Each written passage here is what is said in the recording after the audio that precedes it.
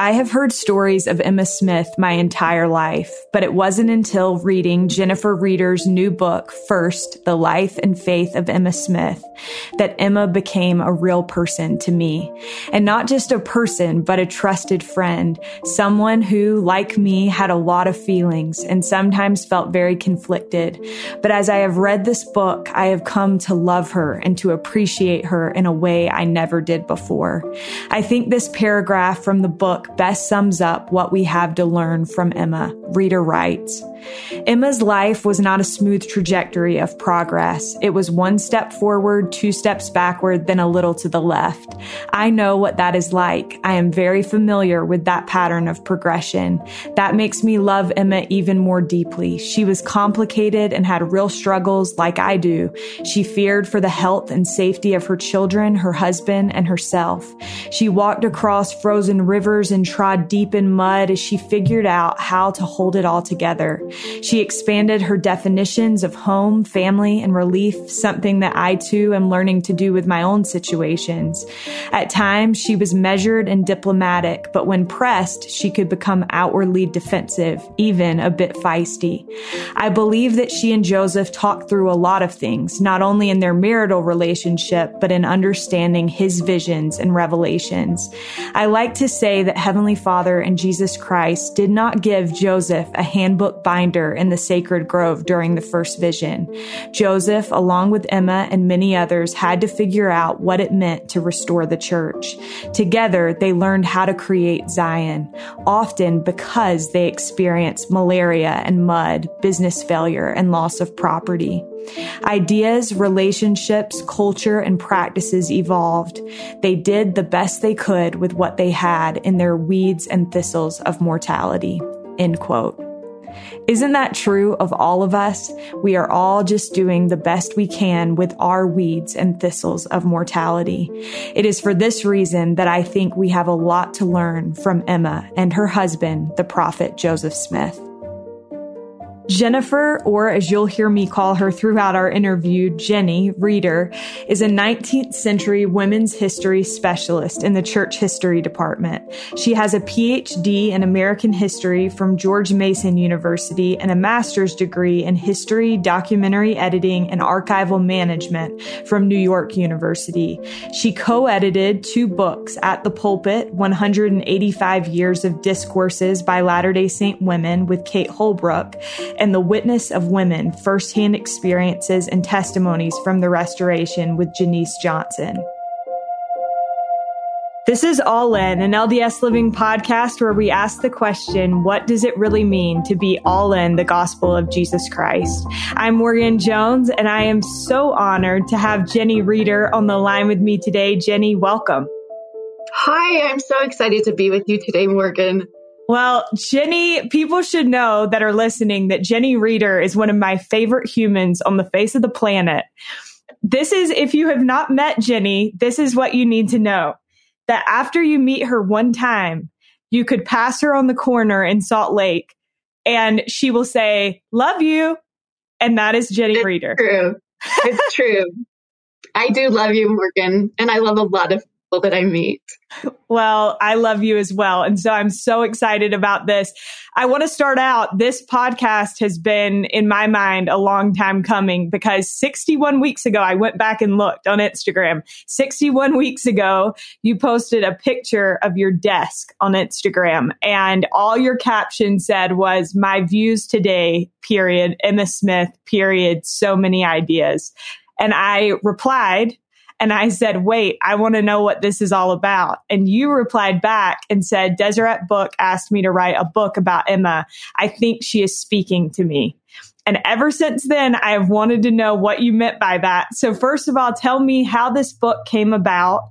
And did you really feel like Emma was speaking to you? You know what? I did. And I was thinking about this morning, and it came about in a really interesting way that I don't think I've talked about anywhere else. So this is premiering on the All In podcast. We're getting the down low. That's right. I've saved it for you, Morgan. So as a historian, I was introduced to Latter-day Saint women's history with the Nauvoo Relief Society Minutes. Okay. And I loved it. I felt like their words were whispering to me. I loved it. As I knew a little bit about Emma Smith, I knew that she had not enjoyed the principle of polygamy and that she had used sort of the Relief Society to speak against it. And that kind of bothered me. And I knew that she was in a tight place, and it kind of soured me a little bit to Emma, which is really interesting. And then when I was working on the book At the Pulpit with Kate Holbrook, we knew we had to include Emma. If we were doing 185 discourses of Latter-day Saint women, we had to include Emma, of course, the elect lady. But the only speeches that we could find given by her were little snippets here and there from the Nauvoo Relief Society minutes. And everywhere I read the Nauvoo Relief Society minutes and Emma, I felt like I could hear her undertone of speaking against polygamy. And it kind of ruined it for me, to be honest. And then one day we were meeting with President Linda Burton of the Relief Society and talking about the book. And she just said, Emma Smith was the elect lady. And all of a sudden, I felt like all the power of Sister Burton's presidency and all the power of Emma Smith's presidency. And I realized my perspective completely changed. And I began to see Emma as not a human being expressing her feelings of betrayal or distrust or anger, but she was a woman called of God. And I wanted to learn more about her. I realized that she did have real feelings and she did have real struggles, just like all of us do. But all of a sudden, I saw her in a completely different light, and I wanted to know more. So how did you then start writing this book? Deseret Book asked you to do it? Yes, they did. Deseret Book asked me to do it, and I jumped at the chance.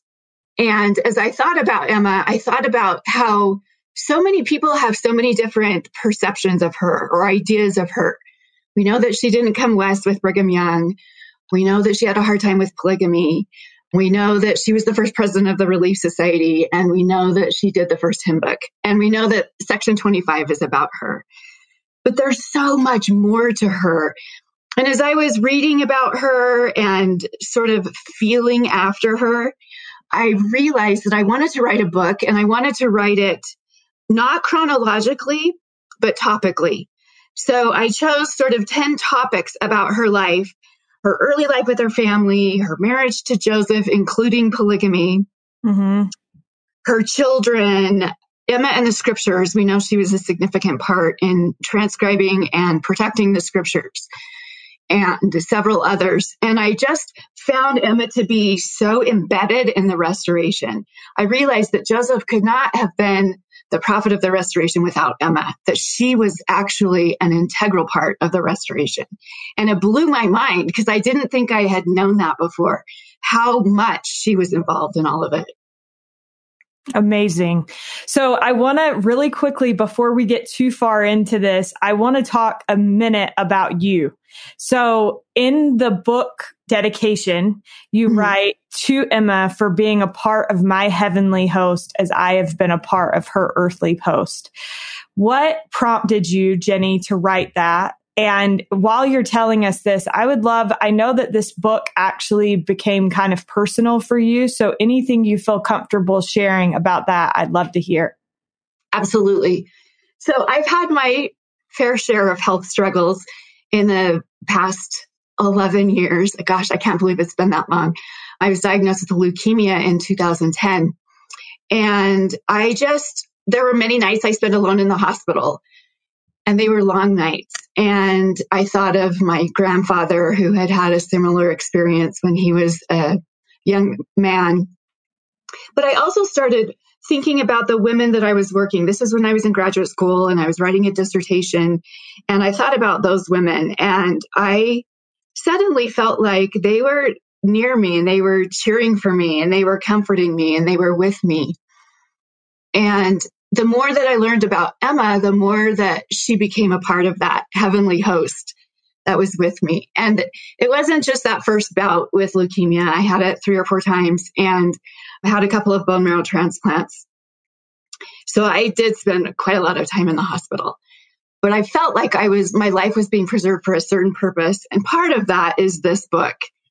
And it's been a privilege to be a part of that. And there had been times where I would have questions where I didn't understand something. I personally really struggled with the polygamy part. I'll be honest. It's really hard for me to understand that from my 21st century perspective. Mm-hmm. And so I really wanted to see it from her perspective. And she didn't leave a journal. She didn't leave a lot of her life sketch or reminiscences. She didn't do any of that. And so I really had to sort of pick through whatever I could find. I tried to use as many primary sources as possible, but there were times when I would just ask her as if she were sitting next to me. And I would say, how do you want me to write this? I want to write this in the right way. I want to write this in a way that's fair to you and that's fair to the people that you love. And I want to do it right. And every once in a while, I would wake up in the middle of the night and have a little idea or a little frame shift of perspective, a frame shift, and realize it felt like she was sort of guiding me. Or I would find a little nugget in a letter that she wrote to her son years after Joseph, her husband, passed away. And I felt that, like, I just felt like I was being guided. And I felt like at the same time, she was doing that for me because she wanted her story to be told correctly. I think you did such a good job in this book. First of all, for those that have not had a chance to read any of it yet, I think it is so meticulously sourced that people reading feel complete confidence in what they're reading, which I think is important when you're talking about somebody who is as complex a character as Emma. But I also think that you do such a good job of giving us a sense of, despite the fact that you acknowledge that it was hard to write about her and to get a sense for where she's at on stuff, because sometimes she's up and sometimes she's down. And I think we get that, but also that's something that all of us can relate to. Sometimes we're up and sometimes we're down and sometimes we understand something and sometimes we don't. And so there's a quote in the book where you say, Emma's life was not a smooth trajectory of progress. It was one step forward, two steps back, then a little to the left. And then you said, I know what that is like. I am very familiar with that pattern of progression. That makes me love Emma even more deeply. She was complicated and had real struggles like I do. She feared for the health and safety of her children, her husband, and herself. And so I think one thing that I really appreciated was that you see kind of this internal battle within Emma, wanting so hard to be supportive and to be what Joseph needed her to be, but also really struggling with some things. So would you agree with that, first of all? And secondly, what do you think we learn about Emma or about ourselves from observing that? I 100% agree with that. I think that, for example, in section 25 that was given to Emma in 1830, she's told a couple of things. She's given a couple of specific assignments. And one of those assignments is to select hymns for the hymn book. And this is something that a woman has never done before. Well, let me take that back. I'm not 100% sure, but it's not a popular thing for women to do. It's usually a man who edits hymn books. And so she starts collecting hymns. She comes from a rich Methodist background and she loves to sing. But she also recognizes that members of the church, of the early church, all come from different religious backgrounds. And so she starts collecting hymns from Methodists and Baptists and Congregationalists and all kinds of different backgrounds. And she starts sending them to William W. Phelps, who's in Independence. She's in Kirtland at the time. And he's the one with the press, and he's the one that's going to publish the book. And he publishes some of them in the newspaper, the Evening and the Morning Star. But then we know that in 1833, in July, a mob attacked his printing establishment and destroyed his press and destroyed all of the work that he had done. And Emma had to start all over again. She lost everything. And that happens all the time in her life. The hymn book wasn't printed actually until 1836. That's 6 years after she was given that instruction. But then she did another one in 1841, and she was trying to do another one in 1843. But that's just one example. She was also the first scribe for Joseph as he translated the Book of Mormon. And she was with him in those early days when he was still trying to figure out this whole gift of translation. And then she was pregnant and had a really tough pregnancy. And Martin Harris came. He was like a gift, a magical gift that came and could take some of that burden off of Emma. And he worked with Joseph for several months. And then he left, and he took with him, after several days of persuasion, he took with him the what we call today the 116 pages of the manuscript. And the day after he left, Emma had her baby, and the baby only lived an hour or so. And Emma was very close to death herself. She struggled for 2 weeks, and Joseph was by her side. But when she finally came to, she was able to realize, and she asked Joseph, "Where's the manuscript?" And he said, "I don't know. I've been with you this whole time." And she said, "You need to go find it. My mom will take care of me. You go find it." So she sent Joseph to Palmyra to find Martin Harris and discover that he had lost the manuscript. And he was devastated. And first of all, he was devastated that he had let down God and this gift of revelation that he had been given. But then secondly, he said, "What am I going to tell Emma?" Emma was the one who had started this off. Emma was the one who helped him ease into the gift of translation and figure it out. And so that's another loss for Emma as well. So it really is one step forward and 2 steps backward. And I think that's just so real. That's just so mortal. It's just so what we all experience, whether it's with kids or with work or with school, whatever it is, we all experience that. And I think it helps us to know that Emma was not a perfect person, that she was real too, and that her struggles finally worked out, and that ours can too, as we continue and persevere.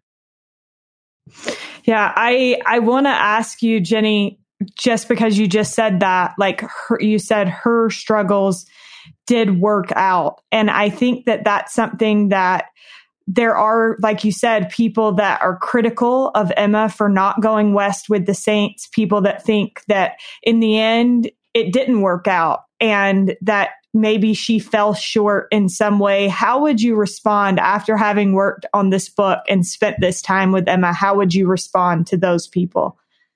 You know, as I mentioned earlier, at first I was one of those skeptics. I really was like, oh, things would have been so different if Emma had come and the Relief Society had continued and all of that stuff. But I think that I learned so much about her, and I think a lot of it comes from actually section 25. In that section, the Lord tells her in the first couple of verses that he is her father, she is his daughter, and that she will receive an inheritance if she continues in the paths of virtue. Those are in the first couple of verses. And then later he tells her at the end that she will receive a crown of righteousness. And if she is obedient, she can come where he is. So I found this amazing account of the end of Emma's life. And it comes from a couple of different sources. One of it is from her son, Joseph III. One account is from another man who was close to her and knew her well. But she had a dream a few days before she died. And she dreamed that Joseph came to her and took her to a beautiful mansion. And in the mansion was a nursery. And in the nursery was one of her sons that had died at the age of 14 months, Don Carlos in Nauvoo. And she was so excited. She picked up her son and she turned to Joseph and she said, "What about the rest of them?" She lost several children. And he said, "Emma, you will have them all." And then she turned around and she saw the Savior. She saw Jesus Christ.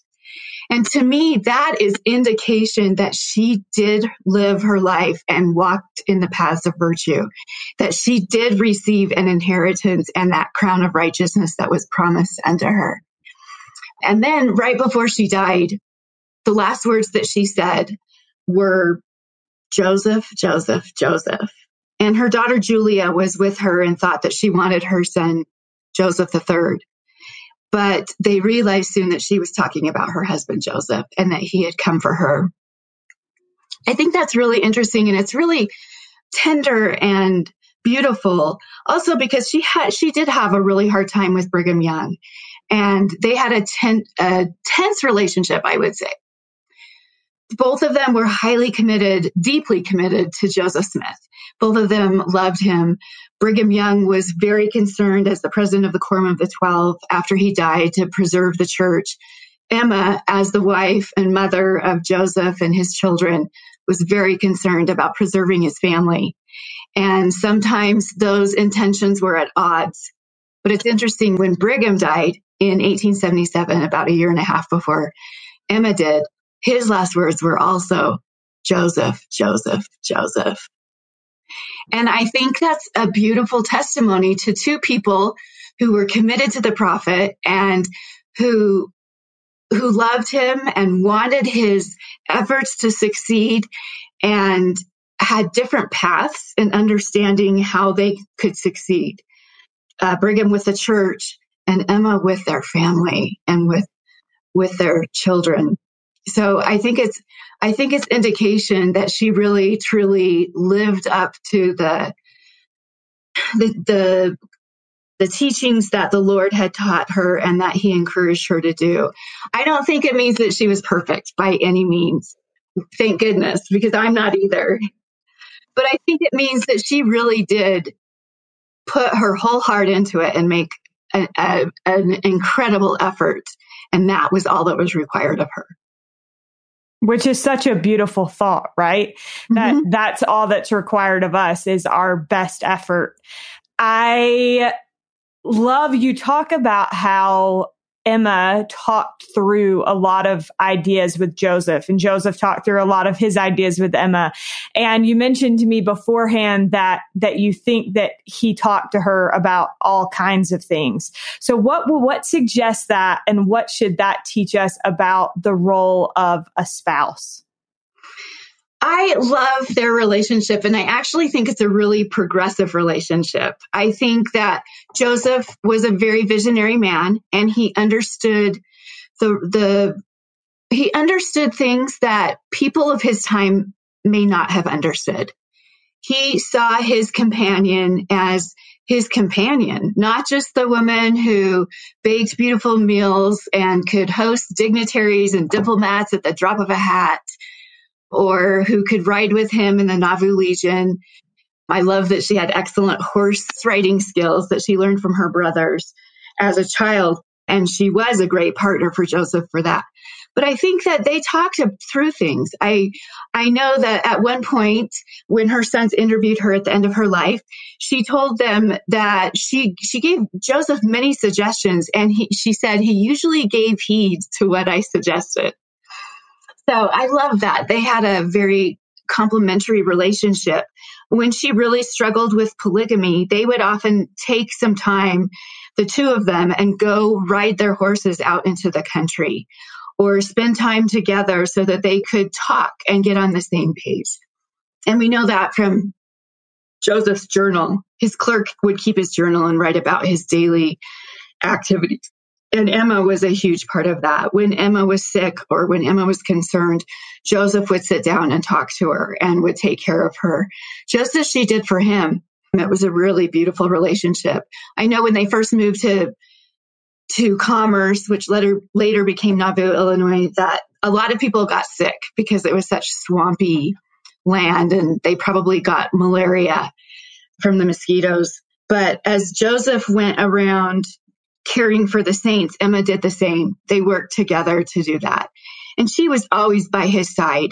She attended events with him, and she made him look good, I think.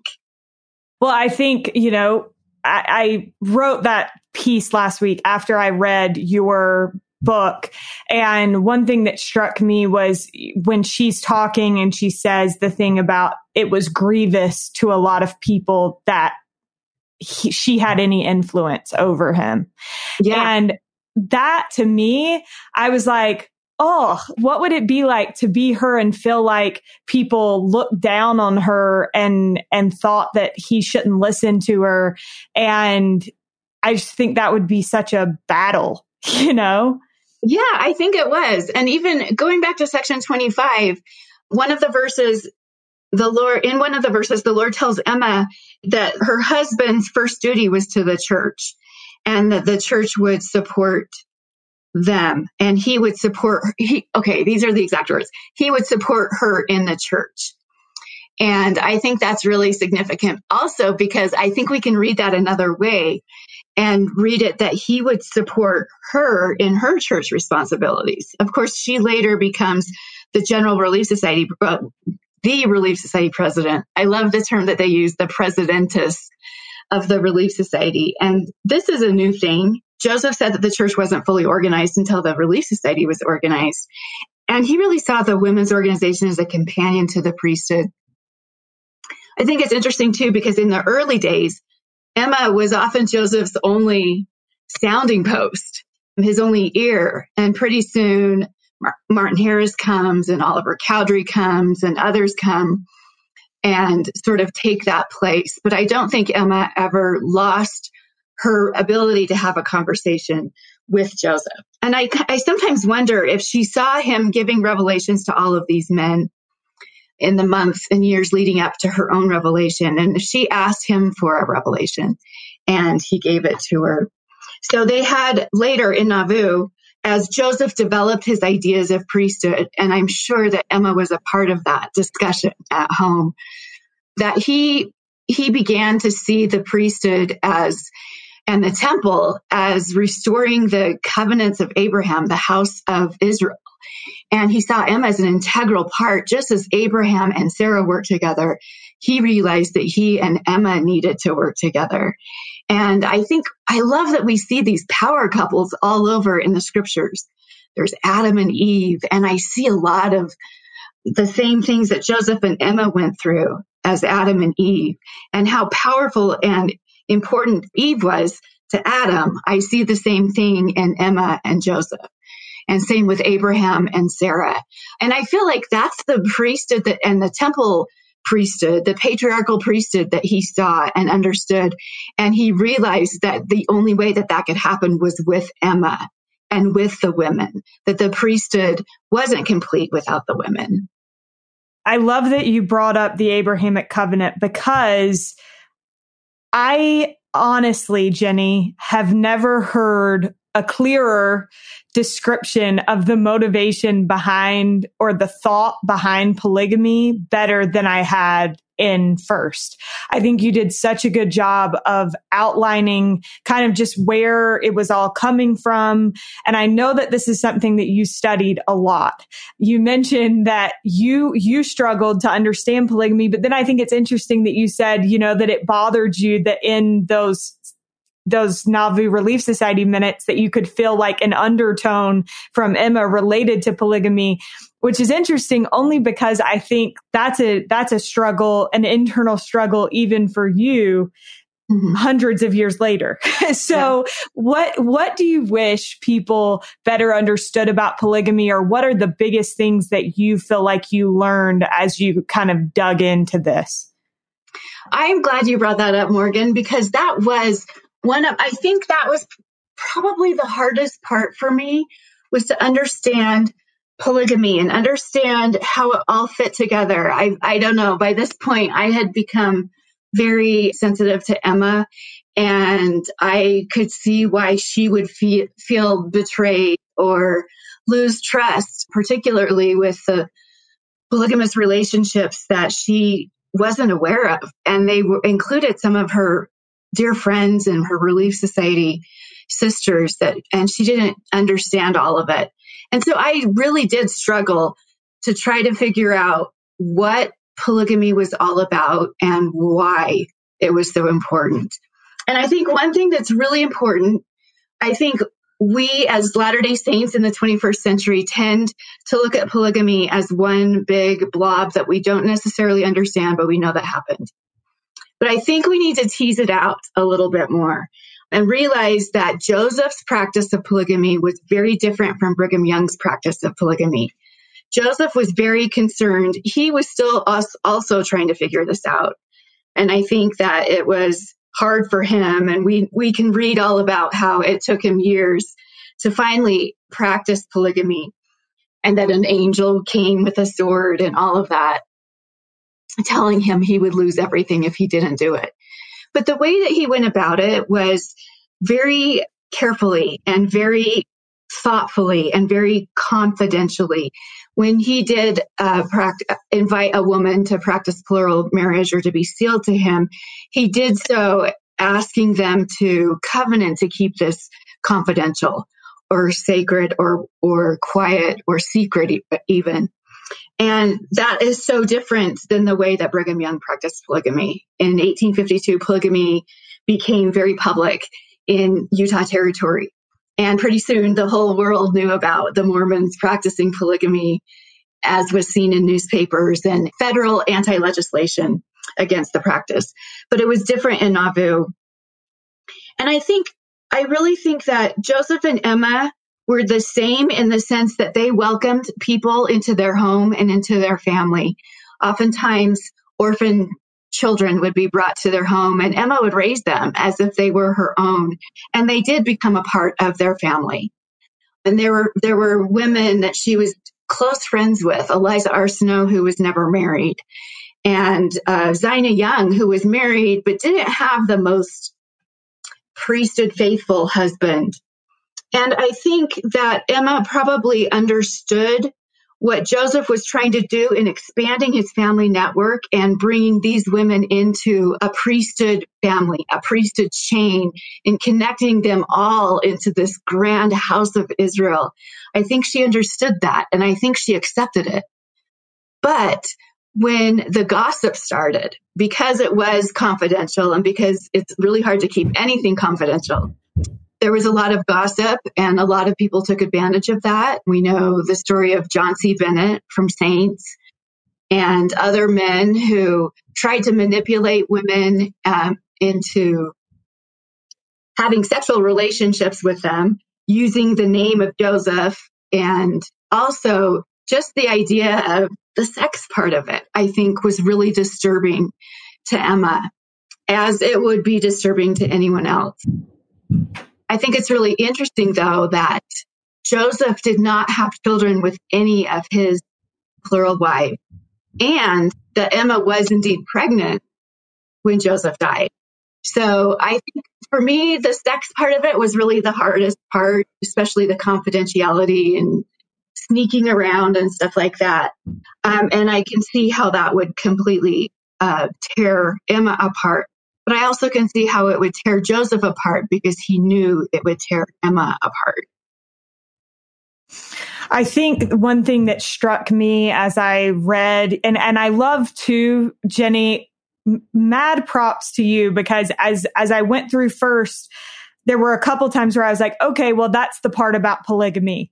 And then I would get to another chapter and there would be more. And I was like, oh, so this is like a thread throughout. And that, I think it was a big part of their lives together. It was a big part of Emma's life and something that she was constantly grappling with. And it bled into her life with her children. It bled into her service as the Relief Society president and all of those things. But I think one thing that struck me was that Emma was so important, like you said, so embedded in the restoration of the gospel. And I think I looked at it and I was like, sure, she has a lot of weaknesses, but I think those weaknesses maybe were strengths in the eyes of the Lord. Like he knew that with those things that might be weaknesses come these wonderful strengths. And so what do we learn about that from Emma, and how can that maybe be encouraging to us, because we also have strengths and weaknesses? Oh my gosh, Morgan, I hadn't thought about it that way. You are brilliant. I love it. No, I'm not. Yeah, you are. Because you know what that makes me think of? I mentioned sort of a connection between Adam and Eve and Joseph and Emma. And I think about what Lehi teaches us about Adam and Eve, that there must needs be opposition in all things. And what we learn about strengths and weaknesses in the book of Ether from Moroni. And I see that embodied in this relationship of Joseph and Emma. I see the fact that she was better educated than he was, not a deterrent in their relationship, but really a complementary ability to work together. And I think it's beautiful. I see that her deep devotion to her family is incredible. And that's actually what Joseph wanted and what he taught her. As much as it's funny that the very thing that tears you to pieces is often the thing that means the most to you. And it's that Abrahamic sacrifice, where Abraham had to sacrifice the son that he had waited, like, I don't know, a lot of years to have. And I think it was the same with Emma. And I think that happens time and time again when Joseph is sent to Liberty Jail and they're separated. And you see that tension and that loss in their letters. Their correspondence is so beautiful. And it's one of the one things that we do have in Emma's writing and Joseph's writing. And we can see that push and pull in their relationship. But it's also the strength that she gives. She was also much more business minded than Joseph was. She ran a dairy in Harmony. And when Joseph was gone, he wasn't great with money in the first place. And he trusted everyone, which is awesome. And Emma had more of a discerning mind and a discerning ability to see that and to see that problems would arise and to kind of rein Joseph in a little bit, especially in Kirtland and even in Nauvoo, as they worked through some tricky financial events. But I love that opposition because that's that pushing and pulling and stretching. I love the stretching that really makes it work. Absolutely. I want to come back. You mentioned family and how important that was to Emma. And I was amazed as I went through the book, how many things I didn't know about Emma. And so there are things we've heard a lot about, like her losing multiple children. But even then, I had no idea, Jenny, how many children she lost. And I also didn't realize that one of her adult children ended up in a mental institution. I also had no idea that she never saw her parents again from 1830 on. And you could say like, oh, well, maybe she wasn't close to her parents. Clearly that was not the case. And she named multiple of her sons, right, after her brothers. Mm-hmm. And so to have that separation from her family of origin had to be so hard. And so what were some of the most surprising things to you as you dug into her life? Yeah, she did love her family, and her family was actually very close and very tight. And she learned so much from them. I mentioned she learned, her brothers taught her how to ride horses and how to canoe in the Susquehanna River. Her mother taught her a little bit about herbal remedies and about cooking and how to host people. And these are all skills that Emma learned later in her life. And she loved her father. She loved her father so much. And she, as a young child, the family story goes that she was a child in a Methodist Sunday school, and her father was not a believer. And they taught the children to go into the woods and pray out loud. And so she did. At the age of about 7 or 8, she went and prayed in the woods for her father that he would find Christ. And he was a hunter. And he happened to come upon her. Sometimes when I hear that, I think, oh, please don't go hunting in the woods when children are praying. Seriously. Right? So he overheard her prayer and he immediately experienced this conversion, and they were very close. He loved her. He loved her so much that he was concerned about her and her marriage to Joseph and this new religion that he was very slow to accept religion in the first place. But then he was very worried about where this new religion might take her. And he could tell that Joseph was not a good provider in the financial way. And so he was worried about that. And so when Joseph and Emma left Harmony in 1830, in the fall of 1830, she never saw her parents again. In fact, she didn't even write to them. And years later in Nauvoo, her nephew, her sister, and her family had moved into Illinois, not too far away. And her nephew came and gave her word that her father had died. And I think that just broke her heart. And she immediately sat down and wrote a letter to her mother. And it had been years. And she told her mother all about the children that she had and who had died and who had survived and who she adopted and life in Nauvoo. And she wanted her mother to come so badly to Nauvoo, but her mother was too frail at that time. And she stayed in Harmony and passed away. So her parents were both actually buried next to her oldest son, which I think is a really sweet and tender thing.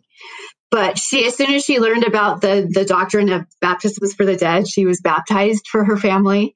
And I love that. She made every effort to restore that family of origin.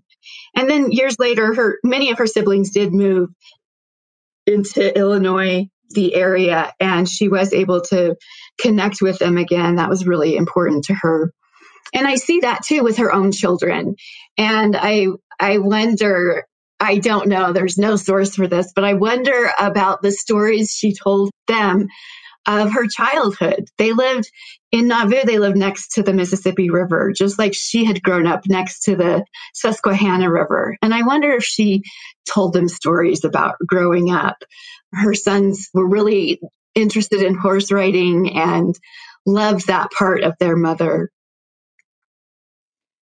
Jenny, I wondered as I went through this, because obviously the focus of this book is on Emma, but Joseph is just as much in it.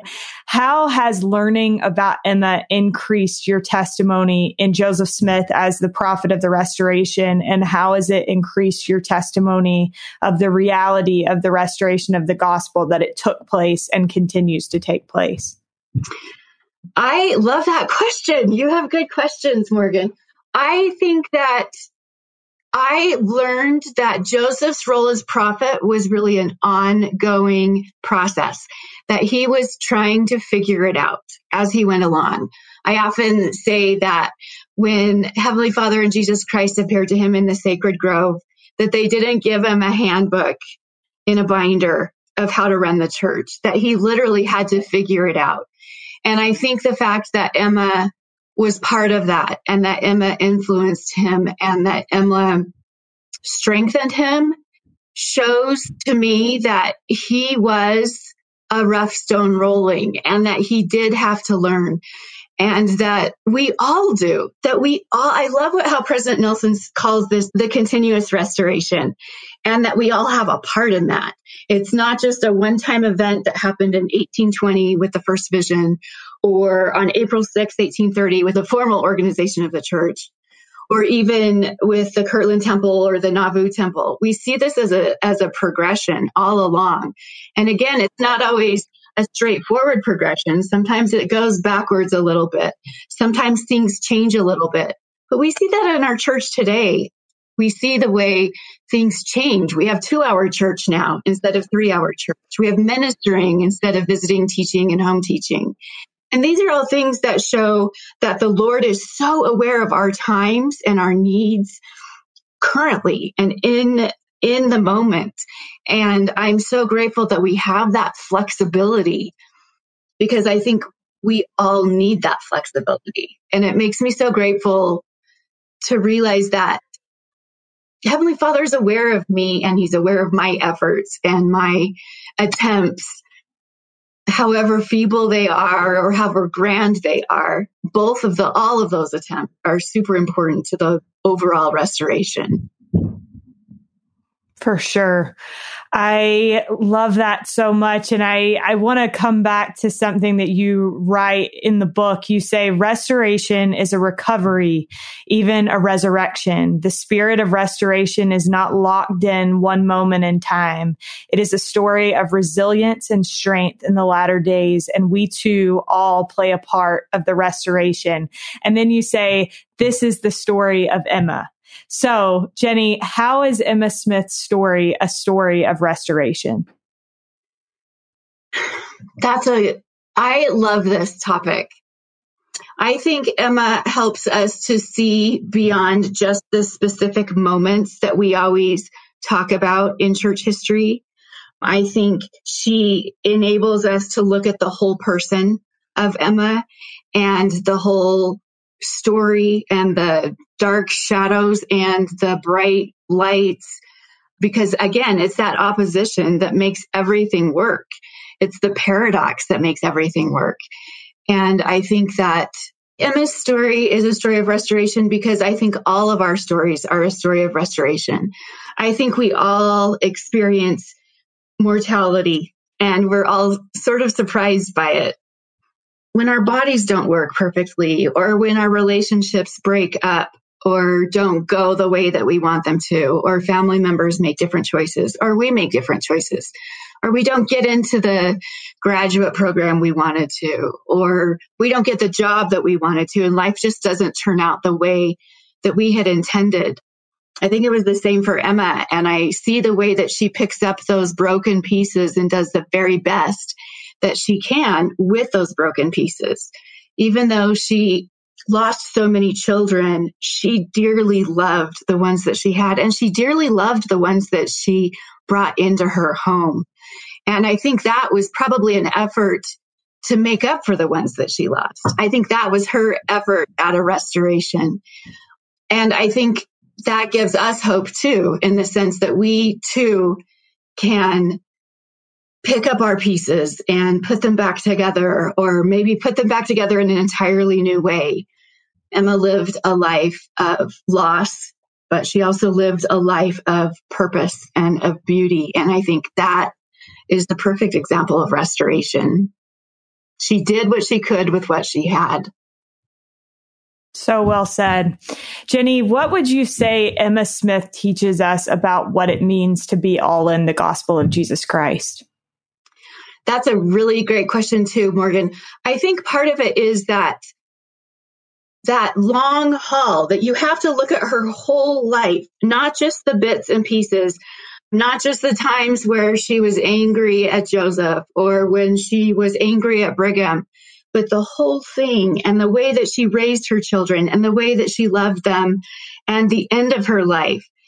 Dante talks about in the Divine Comedy about the importance of reading the whole story so that we know how it ends. And I think it's the same with Emma. When we see the end of her life, we see that she was indeed all in, that she was so committed, that she believed the scriptures. She said in an interview with her sons at the end of her life in February of 1879, that she was an active participant, that she believed her husband to be a prophet and that his work was divine. I love that she even says that it was marvelous to witness all of this, that it was a marvel and a wonder, which I think is also going back to those early revelations that her husband gave to Joseph Smith Sr. and to Oliver Cowdery and Hiram Smith, that a marvelous work and a wonder was about to come forth. She saw that at the end of her life too. And she was all in.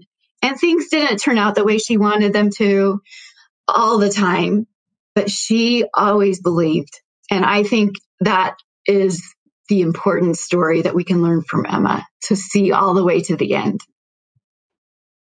Jenny, along with that, what does it mean to you? And I would imagine that's a big part of it, but what does it mean to you to be all in the gospel of Jesus Christ? To me, to be all in the gospel of Jesus Christ means to see it through, to realize that we're in the middle sometimes, or we're in the in-between sometimes, and it's hard to see the other side. When I was struggling with cancer, and then I would get to a place where I was much better, I would tell my friends that were back in the struggle part, I would say, it gets better. Just hold on.